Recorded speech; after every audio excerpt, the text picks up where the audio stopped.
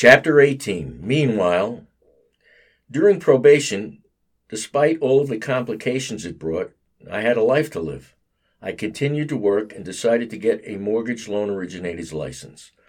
I had been a mortgage loan officer for years. In 2008, after the shit hit the fan with the banking crisis, I pretty much stopped. The Dodd-Frank Act, the SAFE Act, and many implementations by Congress put stringent regulations on the banking and mortgage industry. Predatory lending was the culprit. To be a mortgage broker or a mortgage loan officer, one now needed to be licensed. The NMLS, the National Mortgage Licensing Service, was established, and getting a license was no easy task.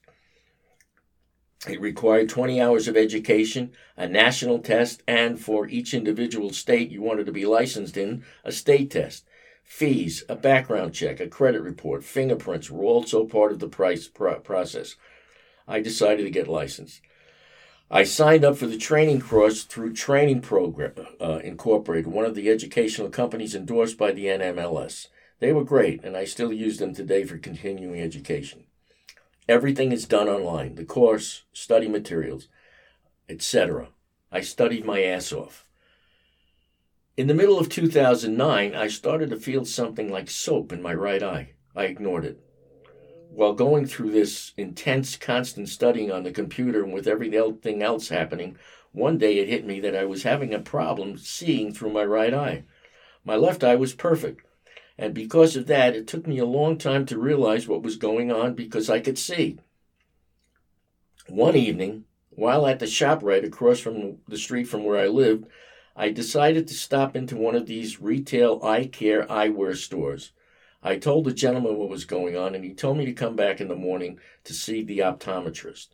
The doctor took me into the back of the store where all the equipment was, sat me down in front of this machine, and put me through some tests. My left eye was perfect in every way, but my right eye was another story. I was basically blind.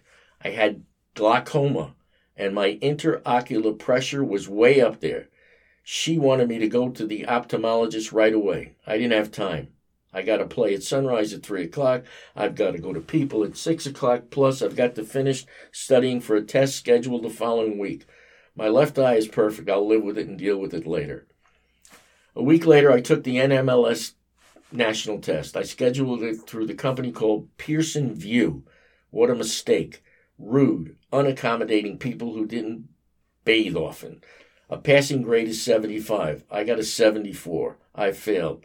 This may sound like sour grapes, and maybe it is. The test was scheduled for 1 o'clock on May 10th. I got there and had to wait a half hour after I checked in.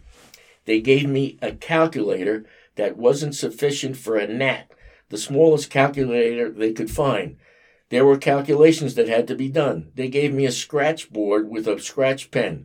In the middle of the test, when it was time to calculate, the pen didn't write.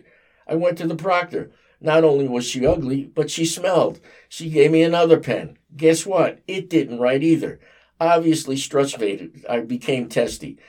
Don't you check these things before you hand them out, you fucking moron? I didn't say that to her. I said it to myself. Of course, I didn't say the last part. Bottom line, there are 4 parts to the test. I got a 90 on part 1 and 80 on the 2 others, but I got a 55 on the section that included the calculations and failed the entire test by 1 fucking point. The law requires a 30-day wait before I could take it again. I took the retest on June 20th. Changed the test center to Prometric. Nice, very professional people. Got there on time. Checked in, was 10 minutes before I was able to take the test. The calculator was as big as a Kindle, and the pen was like a Sharpie. I got an 85. I took the New York test about 45 days later at the same place and got a 90.